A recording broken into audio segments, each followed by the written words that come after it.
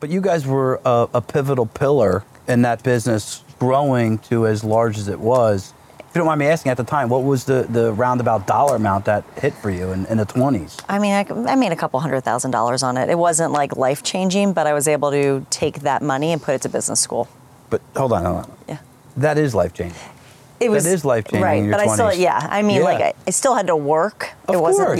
But yeah. I mean, to be able to now move forward in what you want to do with no worry of I got to go take on all this debt. Yeah. That's awesome. Yeah. Kudos to you both. Yeah.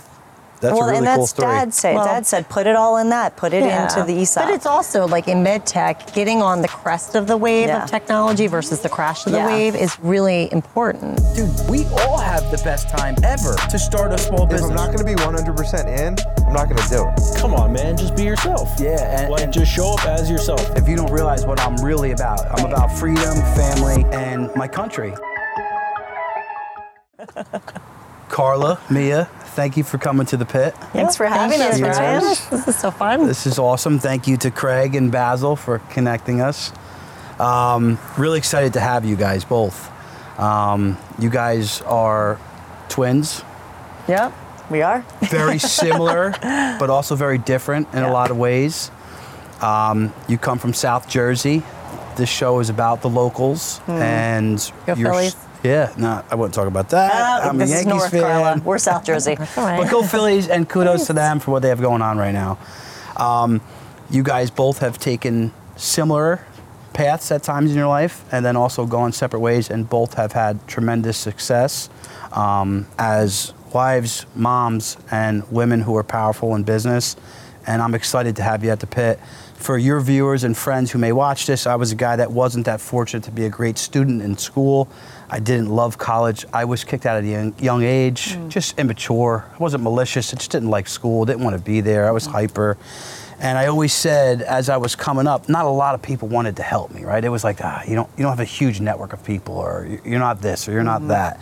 I said, when I have a couple shekels, I'm going to turn around and help the next person. And I could see in both of you, with your foundation, the teams that you build, you guys are doing that in your communities, in your organizations.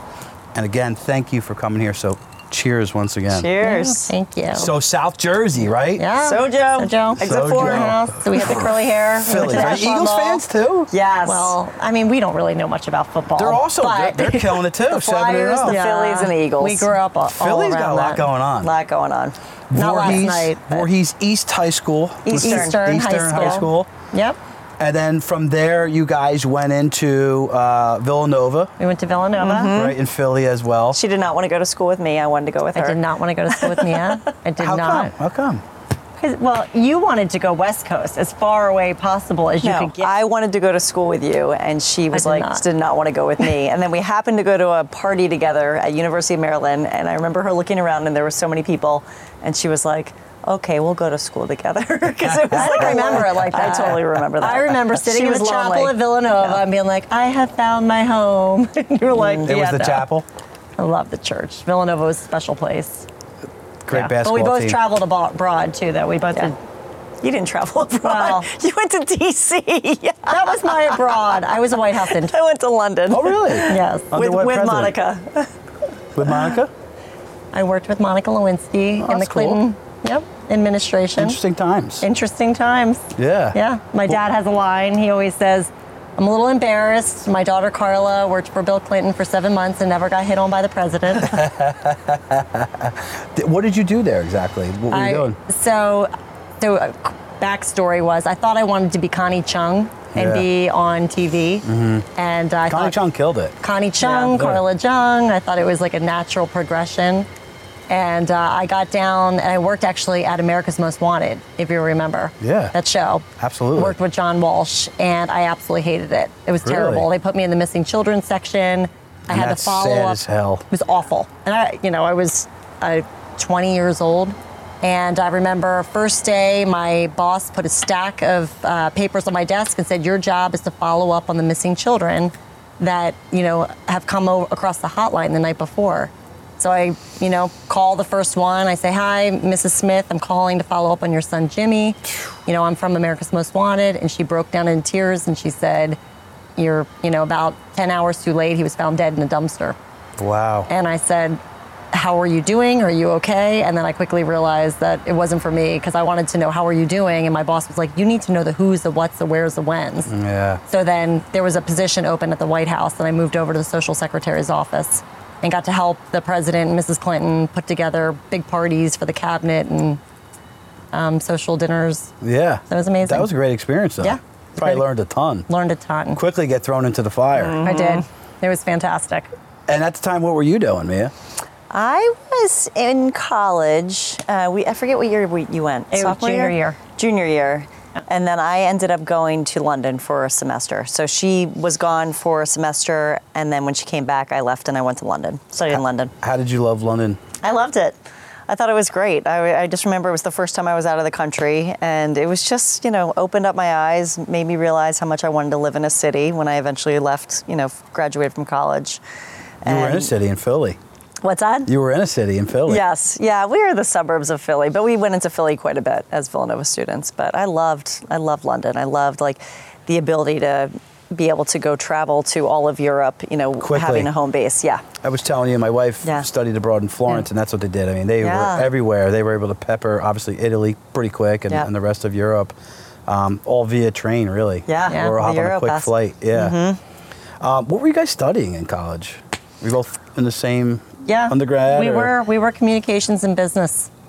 Business right from the get-go. Yeah, right from the get-go. So major in Liberal communications, very general liberal arts, and then minor was business. And we had a quick conversation prior to hopping on here. You said your father knew quickly at a young age, at like 4 or 5, that you both would be in some type of sales. Yeah, well, I probably have the memory, so I'll my tell the story. memory's not like that. So I remember when we were 5 years old, we were sitting down at breakfast, and I think he was smoking a cigarette. He smoked. And he said, what do you girls want to do when you grow up? And I remember saying, I want to be a teacher. And Mia always had this unhealthy obsession with death.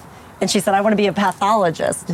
And my dad was like, oh, you girls are destined for sales. Yeah. Because he had been at Xerox. I mean, at that point, I don't even remember how many years, but it was 40 years at the end of his career when he eventually retired. And he won every sales contest. 23 President's Clubs. He had the winningest record as a legend.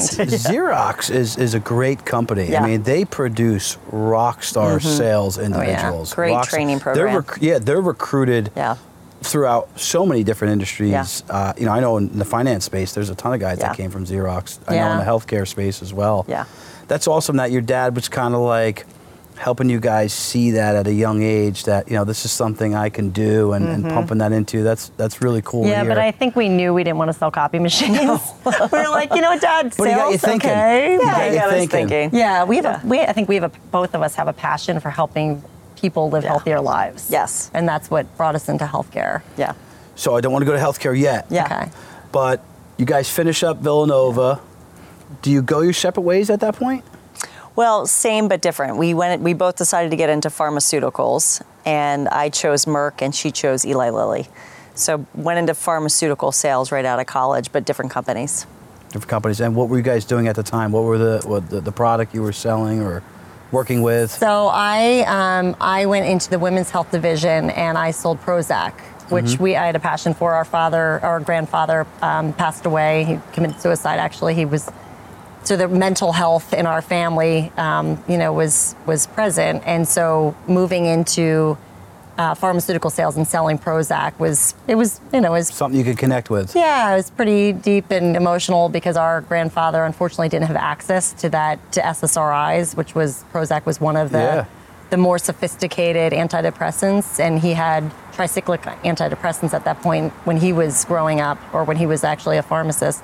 So I always had this passion because I thought that, gosh, if he had depression around the times that he had access to Prozac, he probably would have been okay. But the antidepressants at the time when he was depressed it was very hard to be compliant on those drugs. And I think pharma gets a bad name in a lot of aspects, right? Yeah.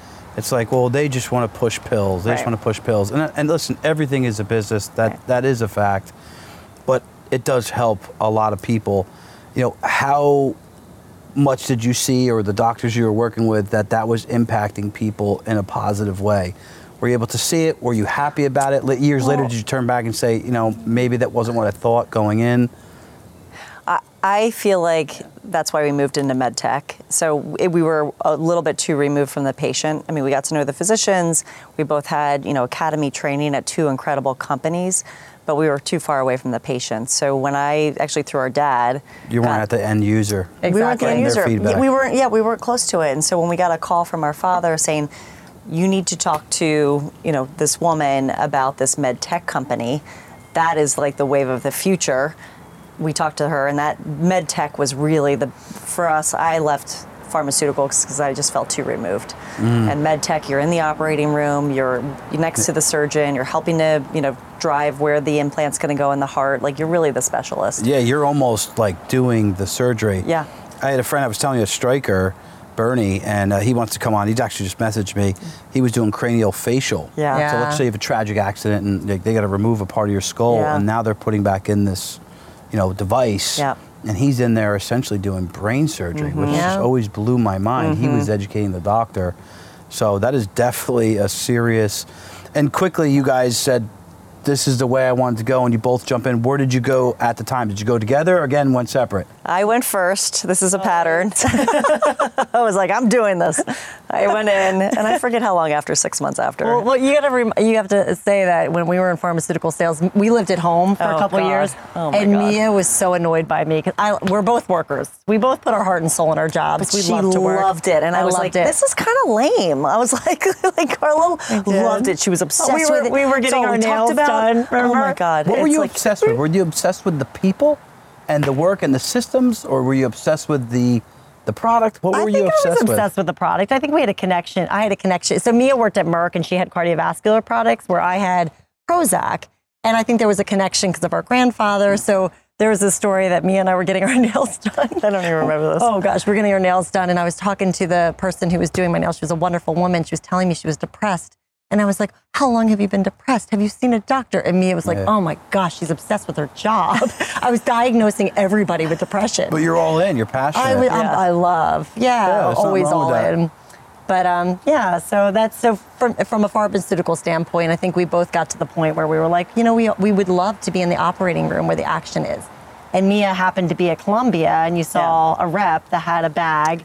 Well, it was Dad. Well, Dad, you're right. Dad introduced us to this woman through a Xerox guy, and he was like, this company is on a rocket. Dad's a stud. Always. He's like, this company's on a rocket ship. Talks to everybody. Is Pop still alive? Yeah. Awesome. He rides on the boardwalk up to Asbury Park with his Phillies hat, his Villanova sweatshirt. Sometimes Didn't you jump with the Phillies hat? Not here. Not yet. Not yet.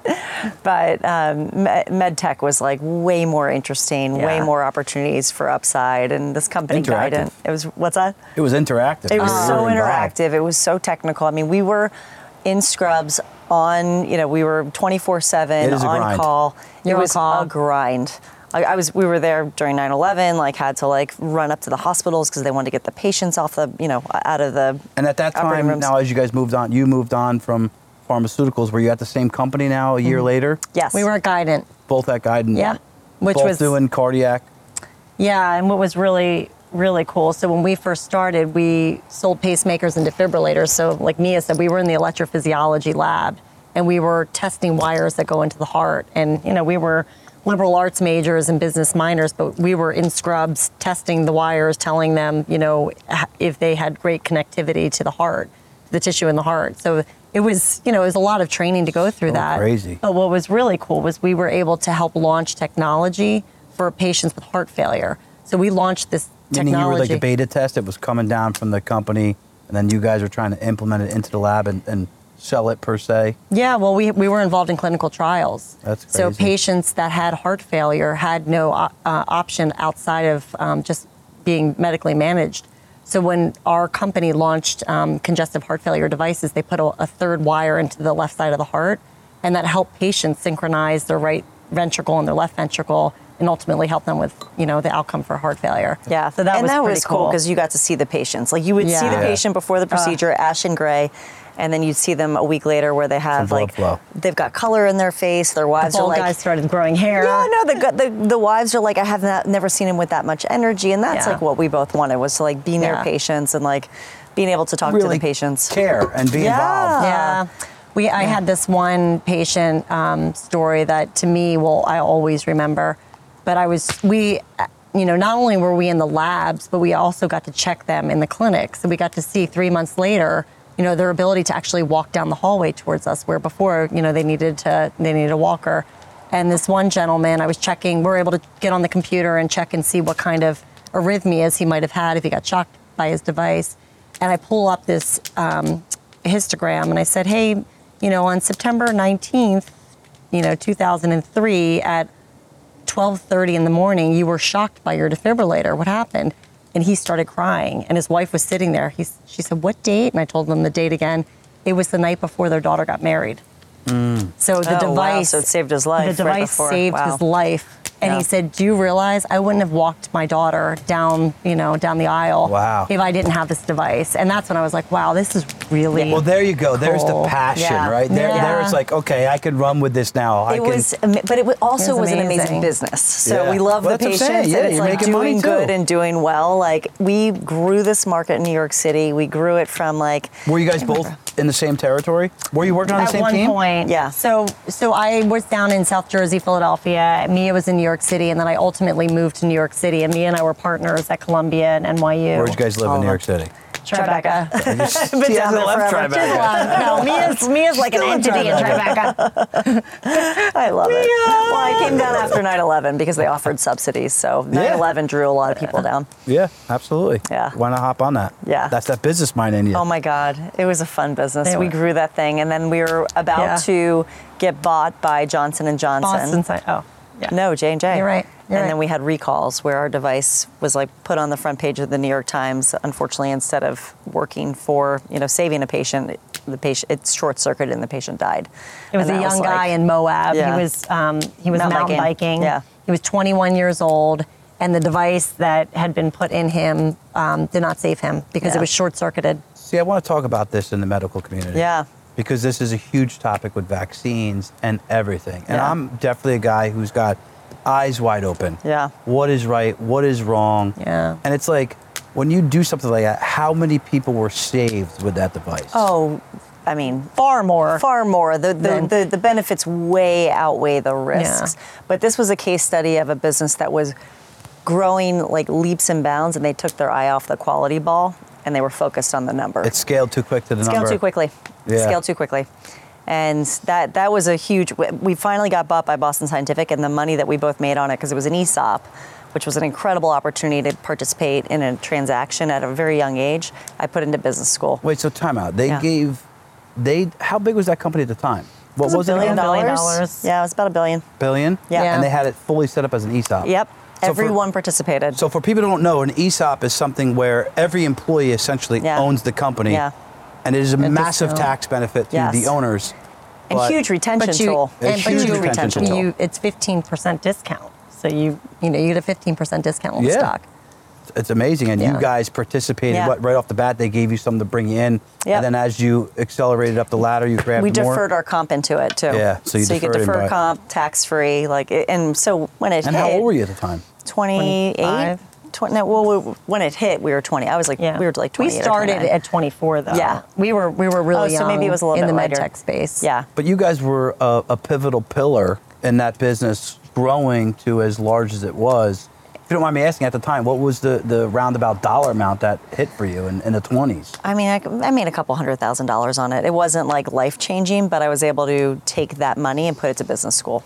But hold on. Yeah. That is life changing. That is life changing in your 20s. But I still, like I still had to work. Of course. Wasn't, But I mean, to be able to now move forward in what you want to do with no worry of I got to go take on all this debt. Yeah. That's awesome. Yeah. Kudos to you both. Yeah. That's a really cool story. Dad said, put it all in that. Put it into the ESOP. But it's also like in med tech, getting on the crest of the wave of technology versus the crash of the wave is really important as you look to. That's why these startups are huge, which we'll get into. Yeah. So moving the story forward, and that is really awesome. I didn't realize that. Yeah. You guys, what did you do after that? Did you stay with the company, or after they had some bad press, you guys moved on? Yeah. Well, what did you guys do after that? I did a part-time business school program, but I found a way to because I could fund it. Our parents were not going to pay for it. found this program that allowed me to work. Your dad paid for enough introducing you to that guy. Yeah, exactly. Well, they paid for Villanova. They paid for Villanova, we're but everything blessed after that we had no debt coming out of Villanova. But coffee machine sales. But from there, and mom worked at Honeywell. But from there, I went to a program. Mom pumped dad, which helped them do the money. The husband who's going to work, or the wife who's going to work, and the other spouse is at home. If I 10% better my marriage, that 10x is my business. Exactly. Yeah. But and even shout I think out to mom. Yeah, shout out to mom. Yes. I think she just realized that, like, at the rate we were going and what Villanova cost for 2 people, they weren't going to be able to pay the bill. So my mom jumped in and helped to pay X amount. Twins are tough. Yeah, twins are tough. It's like. And you guys didn't end up with twins? Huh? No. None of you ended up with twins, no. I wish we had. Every other generation, our kids will have twins. I hope so. That's cool. As twins, you have to, what do I always say? You have to learn how to win with humility and lose with grace. Whatever. Collaboration. Anyway. But so took the money, put it into business school, Columbia and London Business School, and was able to, because I lived in New York City, I was like, I can't just go to business school. Like, a lot of people took 2 years off, and I was like, that's just not my thing, and I have to make money.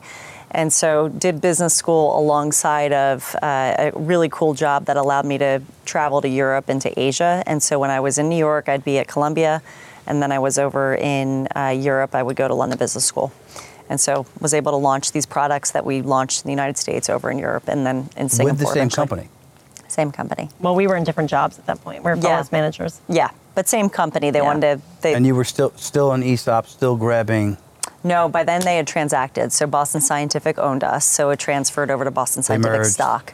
Yeah. But you still had stock there at the time. We got the bump with that transaction, and then it went over to stock. That is awesome. Yeah. So first of all, this is a lot about business ownership, and you really are a partner in a private equity firm. You are what I call an entrepreneur. You are working inside of a corporate structure and doing very well and building teams. But for some of the people who just fixate on entrepreneurship, that story right there quickly created a liquidity event that did change your life. Yeah. Right? It wasn't life-changing in the sense where you can go home, but it allowed you to go do what you did and gave you the, what I call the clout to go to London and pursue. And what did you do at the time? At the time of? She went over to London Business School. You were having a baby. I remember. Gosh, so I decided to make life really easy and have a baby, go to business school, and change my job at the same time. And my husband went to business school with me as well. So all of us went to Columbia. Mia did the London Business School program. So you married at 28 to Jason?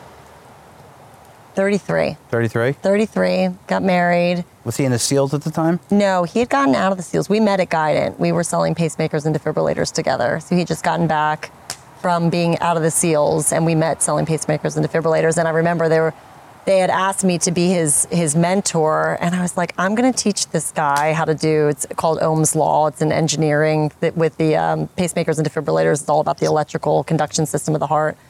And I was like, this guy was just putting bombs together over in like Djibouti. What am I going to teach this guy? Yeah. So we. And shout out to Jason and his service to the country and SEALs. Great dude. Veterans Backyard brew crew. Yeah. Get on it. Yeah. He's definitely big into serving the country, and we wave the flag high at our house. That's awesome. I do as well. Yeah, my brother-in-law also served in the Army. But we decided, so I was in med tech still. I think I just started into leadership. So I've been in leadership for 13 years and got the hook, loved leadership. And business school really helped to solidify a lot of the really tough decisions that I had to make as a leader, because my whole thing for the past 7 teams that I've had is transforming cultures. Drill down on that a little bit more, saying, business school helped me figure out those tough decisions, but you didn't make the tough decisions yet. What were they showing you that you then applied later? Yeah, so I took over a team. So as a leader, I was young. I took over this team that was very tenured, and they were the lowest. How was that? It was hard. Yeah. It was really hard, because as a 33-year-old female leading a team of 55, 60-year-old men who've been doing this for a long time. How did they take to you? I had been on their team when I was 23. They were the ones that taught me the pacing business, and then I came back as their leader and their boss. And they literally, I remember, manager at that time had an anchor on his desk. And the reason why the anchor was on the desk was because they were the lowest performing team in the whole country. And nobody wanted to manage this team because they had 2 very tenured sales reps that were very toxic. And there was a revolving door of leadership. And I remember calling the vice president at the time and saying, hey. Were they the top people on the sales team? Of course. Yeah. Of course they were. So they everyone called the turned shots. a blind eye and said, we're going to accept this behavior and we're going to allow it because they bring in the most revenue in the company. Yeah. Yet the performance was going down. The culture was rock bottom. It didn't exist because everybody kept leaving. Terrible. Exactly. Yeah. So I remember calling that vice president and saying, I was in business school and I said, I want to be that manager. And they were like, you're 30, I never knew you wanted to lead a team. I said, no, I want to, because what I wanted to do was I wanted to improve the performance, but I also wanted to transform the culture. And I wanted to allow the people that were there an opportunity to actually love what they do. Yeah. And went in, and within 6 months... You fired them. Yeah, but before that, the vice president said, we'll allow you to go in there, Carla, but you cannot lose $1 of revenue.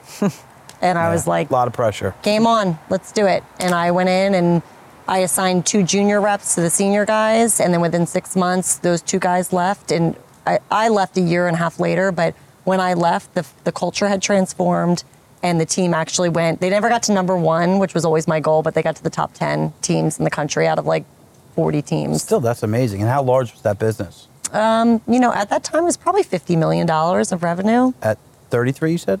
I was 33. Yeah, that's a large business to run. Yeah. That's impressive. Yeah.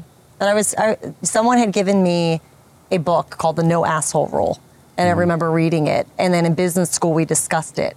And to me, it just helped to further solidify that there are emotionally expensive people on teams that may bring in a lot of revenue, but they're very toxic to the cultures.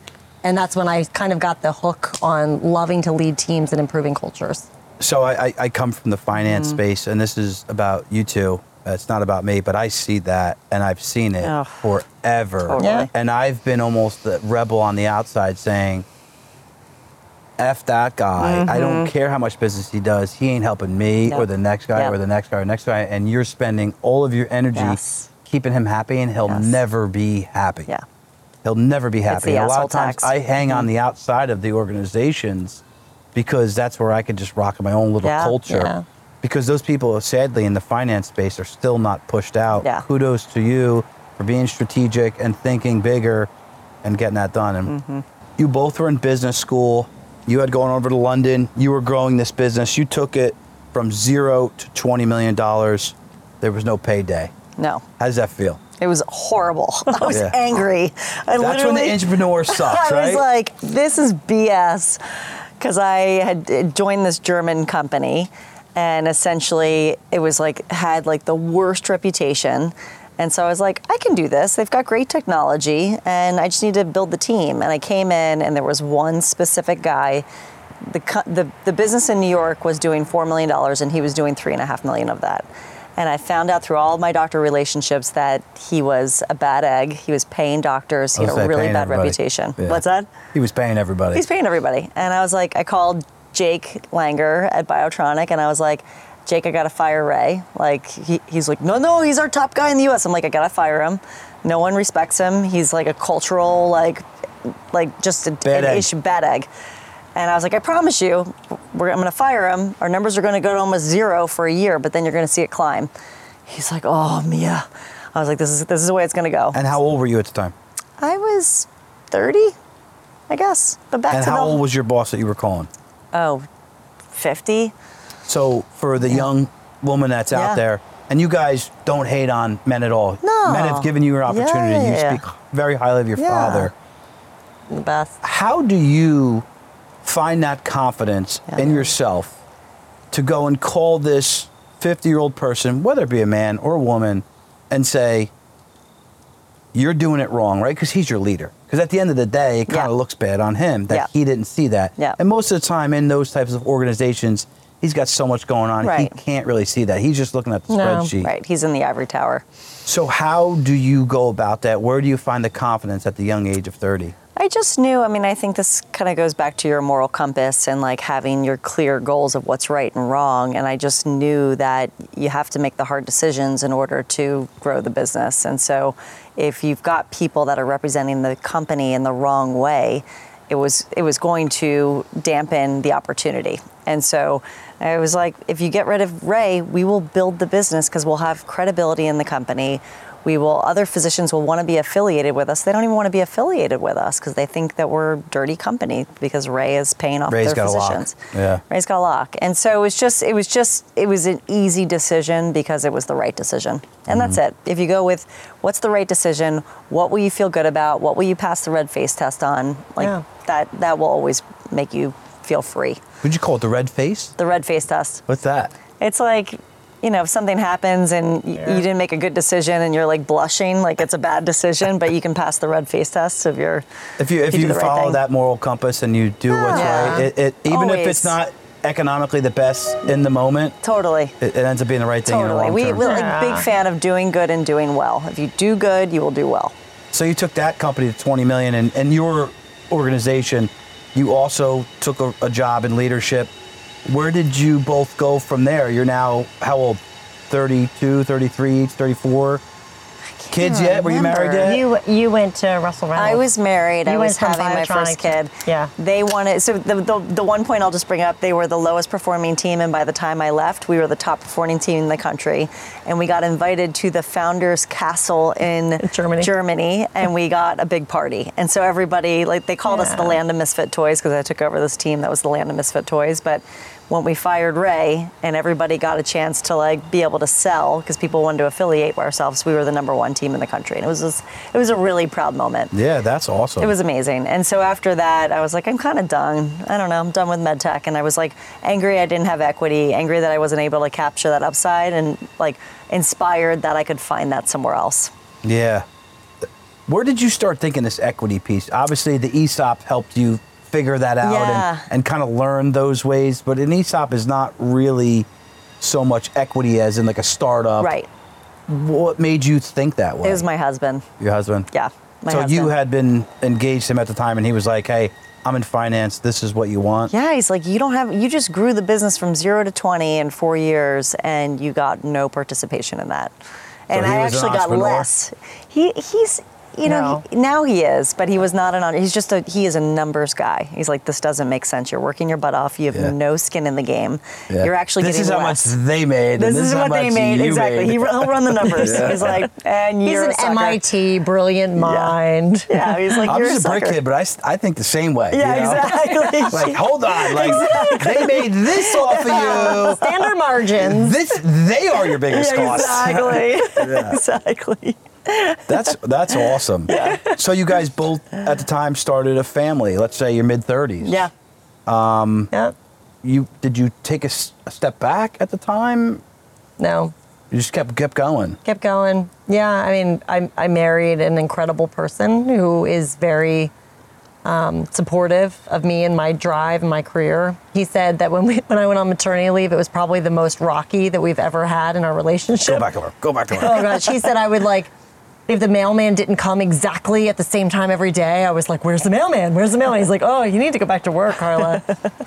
I always love working. I love having teams. I love building teams. I love transforming cultures. And I think that he knew that. And I love being a mom, though. I mean, I love, I have a daughter who's 14. I have a son who's 10. And I think I'm pretty present for them. But sales jobs allow for that. Well, yeah, you don't have to go into an office. I mean, I have a virtual office. So I work from home. I travel quite a bit because I have the whole country as my, But you're home the rest of the time. Yeah. So, but I get to go out. I get to, I think it's important as a vice president of sales to have a pulse with the customer and also lock arms with your field people to understand what kind of obstacles they have in their way and, what their day-to-day grind is. But I also have incredible directors that help me to elevate up concerns or issues that's scale, in the field. Right? Exactly. You're running leverage. There's a couple different ways of leverage, right? Money, leverage, other people's money. Yeah. And human capital. And human capital, right? Yeah. The time. I leverage Big Maddie, that you guys were very complimentary of. Maddie, they love you. Matt helps run a lot of pieces of my business that allow me to do what I do best. Yep. right? So as these directors are kicking up to you certain problems, you can help them create solutions. But I want to bring it back to sometimes sales gets a negative stigma, like, oh, you're selling me, or you're in sales. Like, you're the cash register, you're the cashier of the food place, of the retail shop, of the business. You have to get the sales in and then get them out and make sure there's no waste. And at the same time, you get to really, in a sense, dictate your schedule, right? Yeah. And you are busy, but I'm busy, and if I can get it done and be efficient and get the end result, I can then take the rest of the time and do what I want to do with it, which is spend time with your family. Yep. And I think that's awesome. Yeah. What makes you love building culture so much? What is it? Oh, this could be a whole other podcast. Oh my God. I know. Mia's annoyed. Mia's like rolling her eyes. I love making, this is my 7th team that I've had where I've been able to come in and, all within Medtronics. Well, one was at Boston Scientific, but within Medtronic. So I'm in the safety of Medtronic, but I've had 7 different jobs. And I love going in and figuring out, I love learning about the organization. I love learning about how we can improve their performance. But I also love to understand how we can improve their quality in terms of how they work. So 2 questions, piggybacking off that.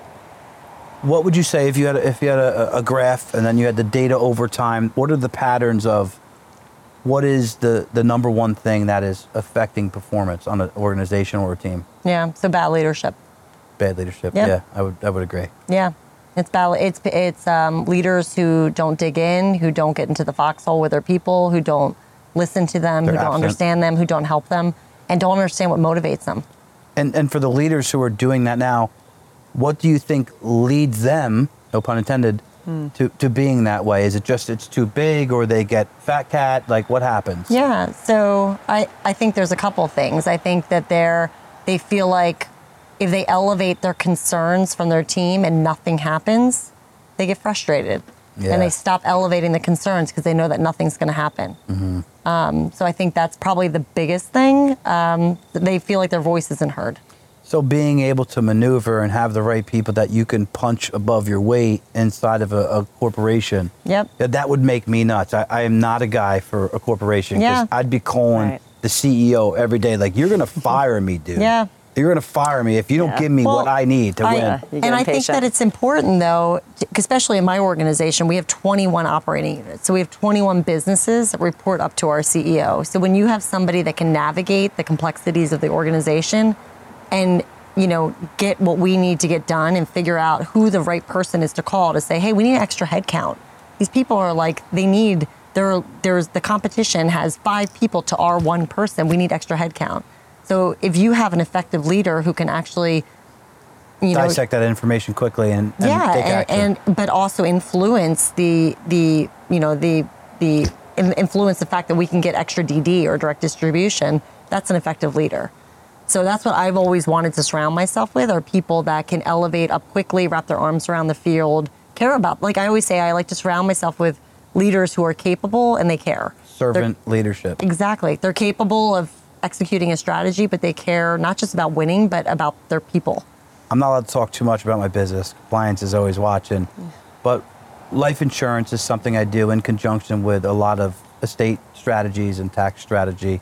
And Mehran Asadi has a book called Cause. I'm pretty sure over the last 5 years, it's been in a lot of airport. It's him. Yeah, I feel like I've seen it. He's Middle Eastern. He's got his hands out, and it's called Cause. Read it. Mm-hmm. Servant leadership. Yeah, President's Club, Chairman's Club. Yeah. He's the guy handing out the drinks, hanging out with you, and he means it. Yeah. He means it. And that's tough to find. So Medtronic has 21 verticals of their, wow.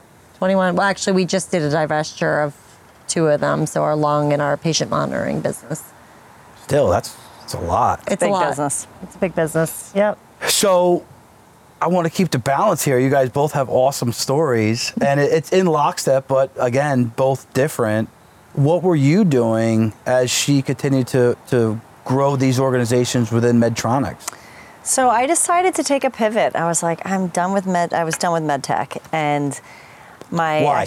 I just felt like the time under it? weekends, nights. It was all consuming. And I really did want to I wanted to find a path towards getting a piece of the equity. And I was like, we work our butts off. I was focused on it. I was like, we work our butts off. Like, I want to be able to participate in the upside. And so my path there was not direct, but back to my husband, he was like, you love building teams and you love healthcare technology. Well, you should look at executive search. And so I took a total left turn in my career. Quickly, for the people watching, what does executive search mean? Yeah, so executive search is essentially, as you think about all these companies, the Medtronics of the world, the big companies, they have CEOs, they have CFOs, they have a whole SVP. C-suite of leaders. And so there's a very niched industry out there that will build networks, back to our network point, build networks and find a way. Fireside's got a network. They have these two killers. Exactly.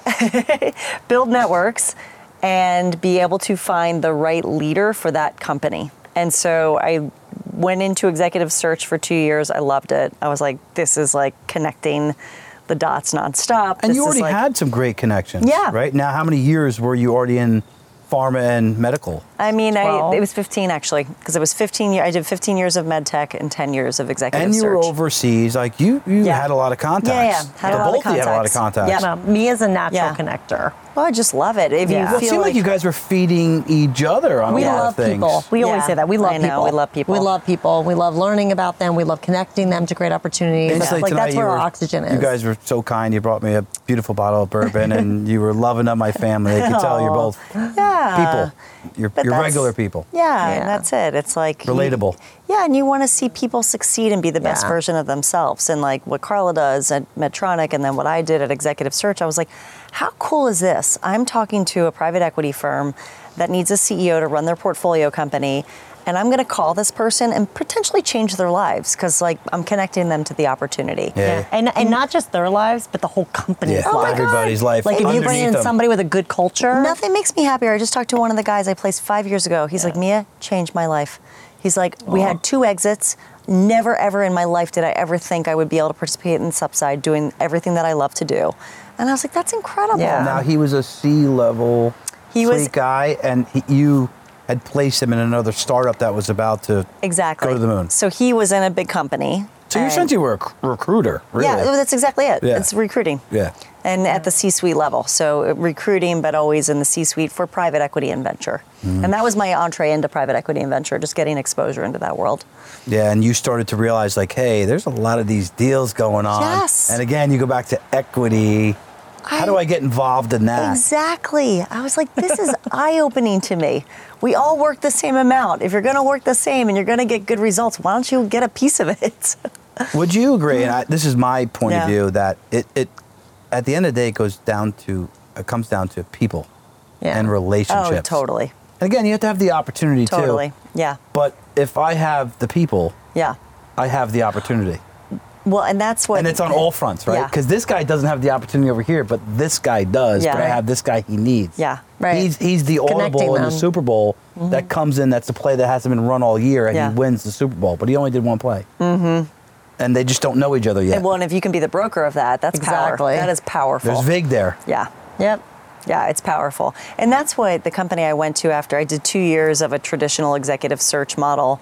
And then I was like, this guy recruited me, and that was basically an equity-driven model where he would take equity in lieu of cash fees for executive searches. So he would go. Say that one more time. So he would say to the private equity firms, I'll do your search, which typically they'd pay. Don't pay me the fee. Give me the equity. Don't give me the fee. Give me equity. And what would the fee be at that level? A couple $100,000. Yeah. So, and a startup doesn't really want to give up that capital, right? Exactly. But she gets the equity. It's capital intense. We take equity, and we'll do some, we have to keep the lights on, so we'll do some searches for cash. But our goal was always to find the smartest money and to get in on the deal and get access to the deal.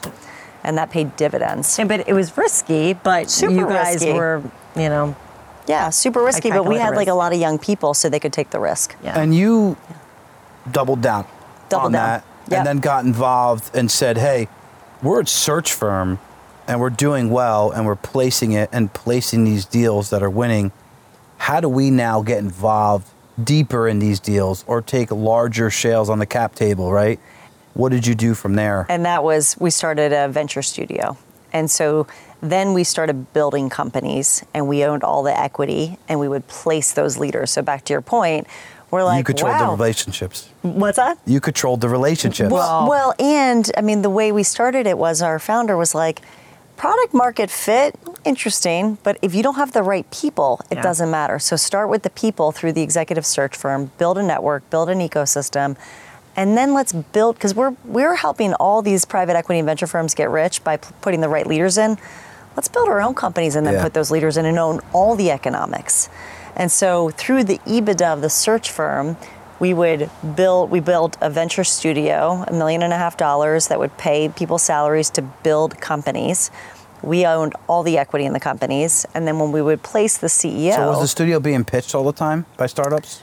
No, because the studio was a startup. The venture studio was basically, they would bring in executives in residences, or they'd bring in entrepreneurs that would build companies, build ideas, and we would wrap resources. And they were just giving them some capital to do it, and then you already had the people to run it after that. Yep. And then we'd grow them. We would connect them to anchor clients through the executive search side of the business, and then we would. So it became a private equity firm.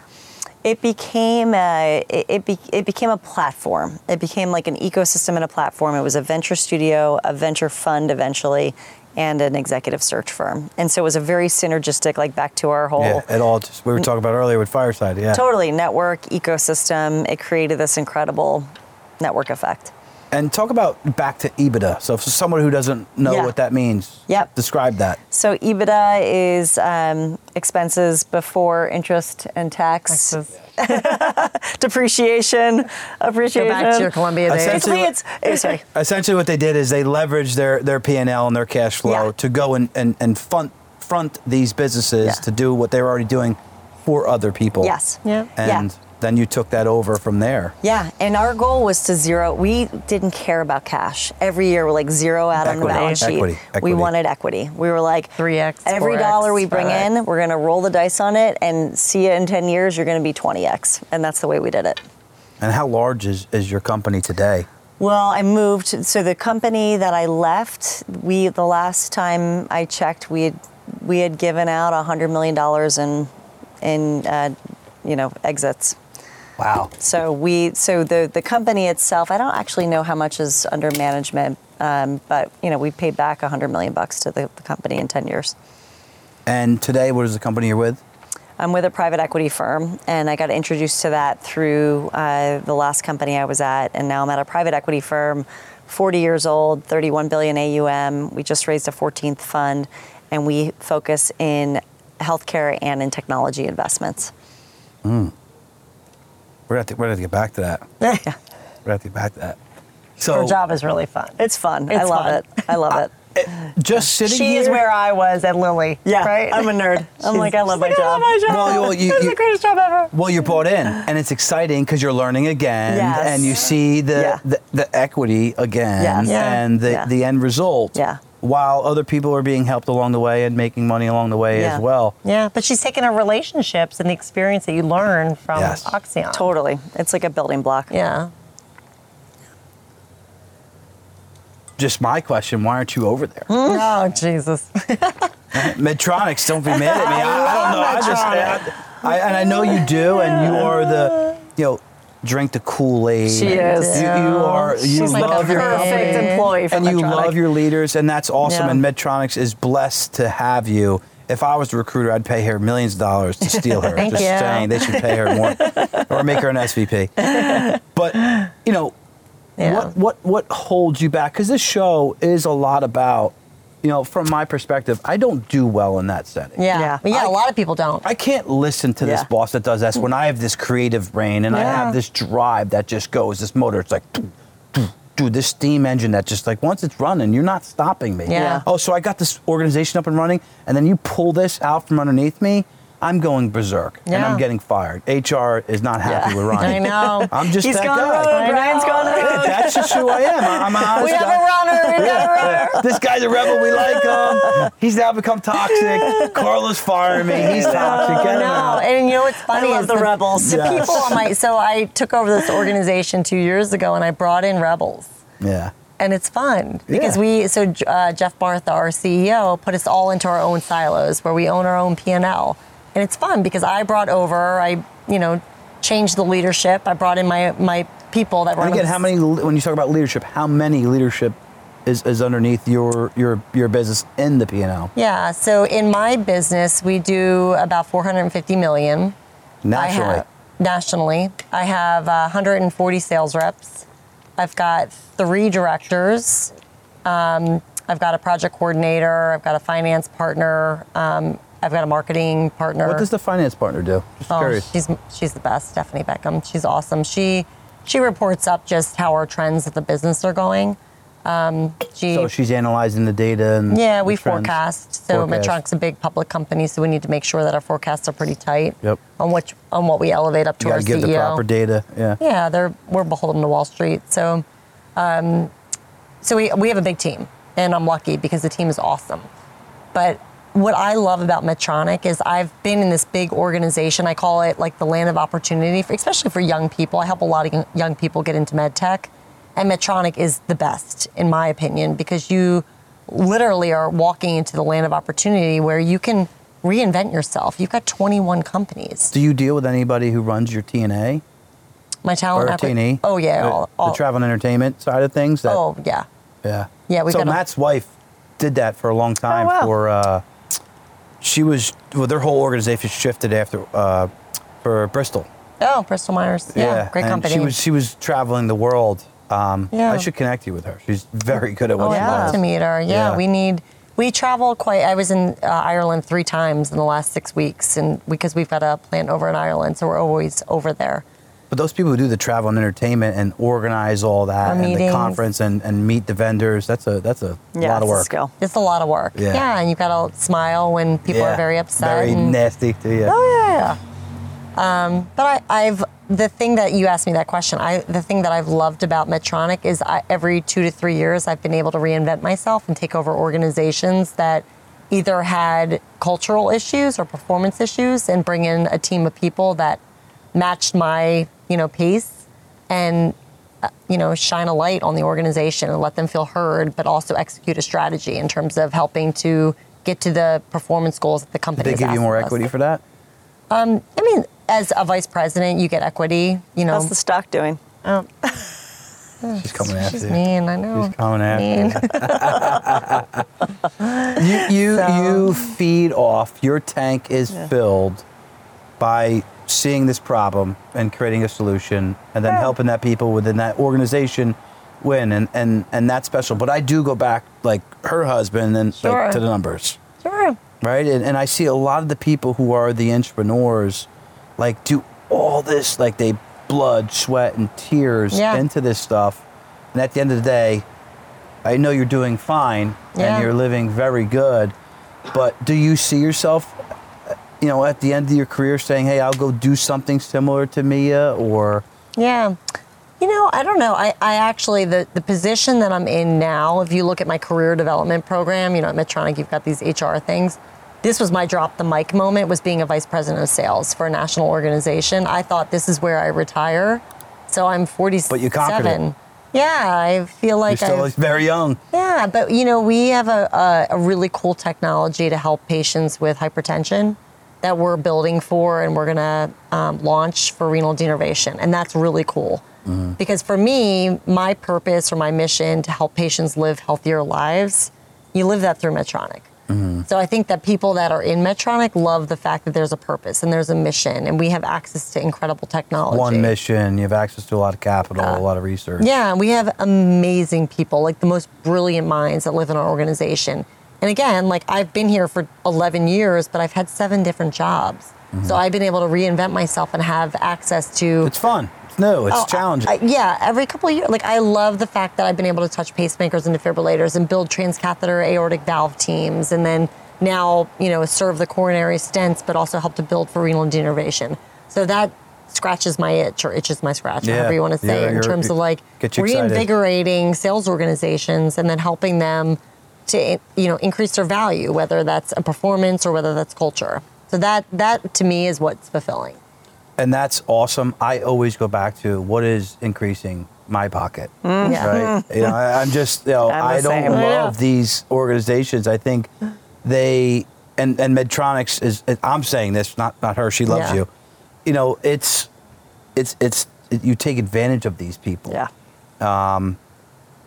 Does she try to, you know, recruit you daily? She knows how.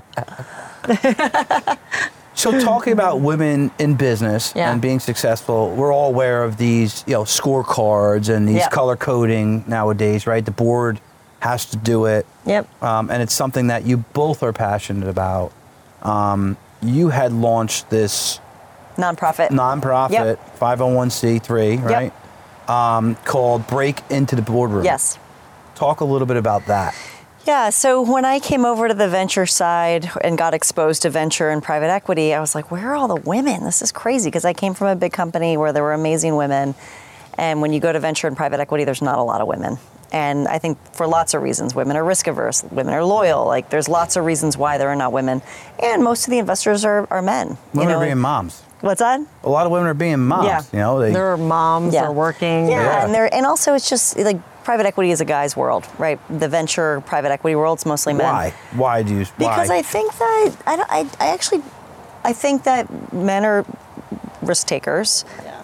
They also follow the money, and there's, you know, money to be made in terms of like being able to invest. They feel more comfortable taking the risk. I think, you know, a lot of these places, like, it's a bit of this snowball effect where you've got a bunch of, you know, guys that start and then they bring in their guys, and that's just the reality of They're networks. buddies, they're People they friends. trust. Networks. I mean, it's people who they trust. It's right? networks. And so my whole thing was, there's a lot of amazing women out there, and so how do we build bridges to private equity? And particularly in healthcare, you know, the majority of women are healthcare decision makers. The majority of women are healthcare, they're buyers of healthcare. So if you don't have women in the boardroom helping to make the most important strategic decisions in We're the not business. Maximizing. What's that? Yeah, you're We're not not maximizing. maximizing. You've got blind Yeah. spots in your strategy. Yeah. And so for me, diversity is a business strategy, not like a box checker. And so started this program with another woman in private equity, basically being like, how do we get more women into these roles? And essentially started it 7 years ago. Every year we bring 40 women that are nominated by CEOs or private equity investors that are like board-ready women, C-suite executives, great experiences that you want around the table. And our goal is to educate them on how to get into the boardroom and then connect the dots. And so we've placed 70 women in the boardroom. So is it like a marketplace that these CEOs drop these names down into? It's the organization. So basically I reach out to all my portfolio company CEOs. Leslie, my partner, reaches out, and we say, who in your companies do you think is board ready? Who would you support? And then let's meet them, let's bring them to the program, and then I'm going to connect the dots on their behalf and essentially advocate for them in the private equity and venture world. And how has that become like a business for you and Leslie? So it's funny because it started out as like, this is doing the right thing. We're doing the right thing. Like, we are in a privileged position as women to sit in the table with these private equity and venture investors. And so let's just do the right thing and let's provide access. But essentially what it became was, for me, like a branding opportunity. I get access to all these incredible women who typically wouldn't answer the phone calls of a recruiter because they're loyal and they don't want to think about leaving their jobs. Yeah. But when I was at my last job and I had to bring in revenue and search business, 95% of my revenue came from women that were referring me. And so because it was like this halo effect of like, we're doing the right thing, people gave back to me. I was going to say, like, it feeds again your whole ecosystem you have going on. And do you get involved with that at all too? I went to the first meeting this past last week, 2 weeks ago. Yeah. Yeah. So I had the opportunity to see what because you have a ton to give to that too. Yeah, I like. She'd be an amazing board member. I love giving back to. We have a huge organization at Medtronic called Aspire, and I do a lot of like road shows where I go and help females. Because when we started back in 2001, me and I always said we were in the bathroom together. It was me, Mia, and this girl Amy, and we were the only ones in the bathroom. It was all males. Yeah. So I always make sure that, you know, I'm a voice and I'm accessible to help females know that you can be a leader in this company. You can be a vice president of sales. Yeah. So I always nationally. Yeah, nationally.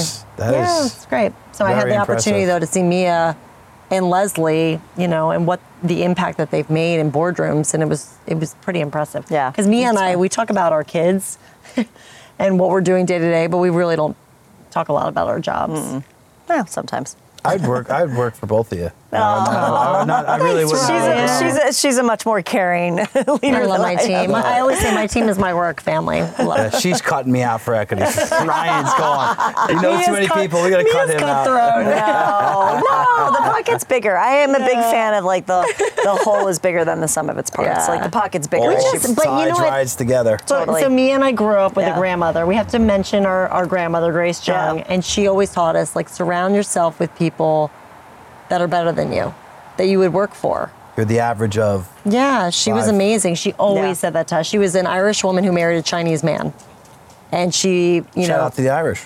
Shout out to the Irish and the Chinese. And to the Chinese. We're 25%. But she grew up in an orphanage, and she didn't know, what good looked like. And she married our grandfather, and she made sure that we knew that every voice matters, no matter what your ethnicity, no matter what your gender, no matter what your upbringing, whether you're rich, whether you're poor.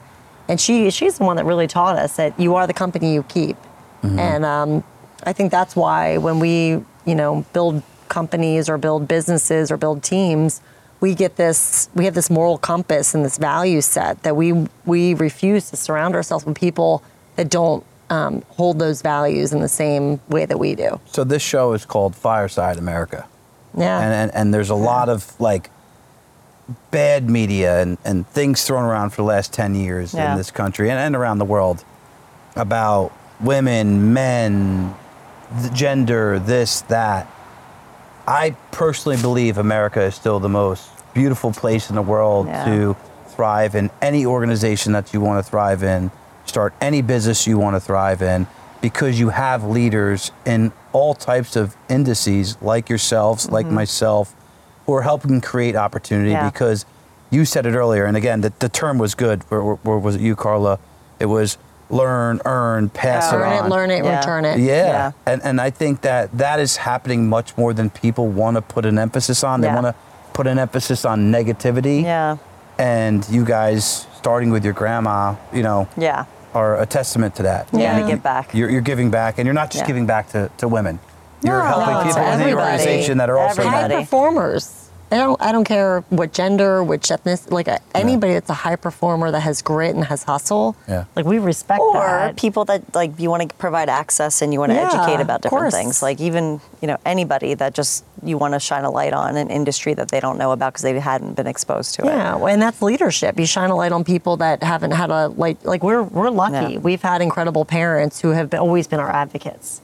And we have each other. You need an advocate. And we, we can punch each other in the nose and say you stunk, or we can say... It's a hockey fight, You get into a hockey fight and you blow it out and you get it out and then you're over it. Both better. Yeah, but we're not... I think we realize how lucky we are. I think that there's a lot of people out there that don't have parents that we had Hudson's or don't have... coming to visit you. Hi, buddy. Oh, my God, you smell Mickey, don't you? Yes. He smells. He needs a bath. You both are killing it. You're amazing. Women, leaders, moms, wives. To round this out, I'd like to ask a couple questions. In a sense, you are now a business owner in private equity. We could have dove deeper into private equity, but I don't want to keep you all night. Yeah. We could have dove deeper into, pacemakers and what you're doing now in your organization.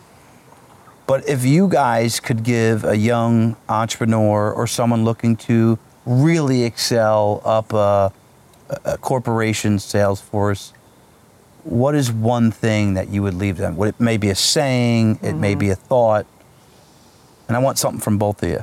Well, go ahead, do it. Okay. So I always have a couple of things that I say to, especially the young females. Make sure you have a strong network. Make sure that you don't have your head down. I love the loyalty, but I think that it's really important for you to make sure that you always have a strong network of mentors and sponsors and people that can connect you to other opportunities. And I think it's great to take a risk. I mean, I know I live in this big corporate environment, and Mia's always like, you're so boring. But I have been a risk taker. But there's risk there, too. I've taken, I've done every 2 to 3 years, I've taken over different organizations, and I've infused value in them, whether that's from a performance and a cultural standpoint. So I think that, making sure that you have great leaders, you have a great network, you have a good sponsor, but believe in yourself. But also you have to make sure that you're performing in the position you're in, that you have a strong image of people that are around you, and that you have exposure to the right people that have influence in terms of helping to bring you along in their journey. You become the hunted, not the hunter. Yeah, exactly. Yeah. Exactly. Absolutely. And what is yours? What would be something that you would lend to a young... I think mine is like find something you're passionate about and just be relentless. Like be relentless about it. Like just... And don't limit your beliefs. Don't limit yourself. Just keep going. Have your moral compass and your North Stars, and those will lead you and provide clarity during like tough times. But find something you're passionate about and just be relentless in following those things. And you don't need to know all the answers right now. No. Something I've discovered is if you just take action, there's a lot of people that hate where they are and they don't know the next step and they have to have the perfect roadmap. No, just take action and then the action will lead you to your answers. 100%. I've discovered that. And that's the other thing. It's like be comfortable being uncomfortable, right? Like you're going to be uncomfortable, and that's where you learn and grow, and you got to breathe into it. Yeah. And I want to, your organization, the private equity and what you're involved in now, how large is that organization? It's a pretty big shop, right? It's only about 100 people. It's 31 billion AUM, and our 14th fund will be about 5 billion. Yeah. So let's say $36 billion AUM in your space, in the private equity space. That's not small numbers, and it was bootstrapped. Yeah. That was Oxyon. Was bootstrapped. Yeah, this one's got LPs in it. It's got limited partners, but Oxyon was bootstrapped. Yeah. Still. Yeah. That's a great organization that from Xerox father who said that you were going to be a salesperson into the pharma space, into med tech, to where you are today. That is super impressive. Yeah. And same thing with you, Carla. You're running a national sales organization. So for those of you who aren't in that space, I am as well. That is huge. A national sales organization, you're working with all different types of locations, markets, different people, stakeholders, right? Different stakeholders, personalities. You gotta love people. Different regs, right? Different regulations in different states. It's a lot for you to handle and run, and you both have been super impressive. The last question I like to do, because this is about our local business owners, and give us 2 local businesses that you guys love. One each. Oh, okay. Warm. We gotta give a shout out to Natalie. Warm. Sorry, Thunder Road. Warm, Thunder Road. The Bottle Shop. Borelli's. Carmen and Leah. Tom Bailey's. Yeah. All great spots. Seafood. Charlie's. We gotta get more. We gotta get Natalie on. I told Natalie, Basil. she's got a great story. Yeah. She has a great story. Yeah, I met her frequently at the parties through Basil, and no, she worked on Set of Friends. Yes. And look at what she built. She built this worm business. We got to get her story on here. Yeah, she's awesome. Well, you guys have been awesome. You are both absolutely killing it. You're great leaders for all business owners and all people who want to be entrepreneurs, but also definitely for women. And I encourage more women to get on this show. Don't be intimidated by me or the beard or the flannel. Or the cigar or the bourbon. We like to talk shop. You guys, know way more than I do in your space. But we had a great dialogue here, and I really appreciate it. Thank you. Thank you so much, Ryan. Cheers. Cheers. Cheers. Awesome. Thanks for having Your us. low carb IPA. Yes. Cheers. Cheers. Cheers. Thanks, babe.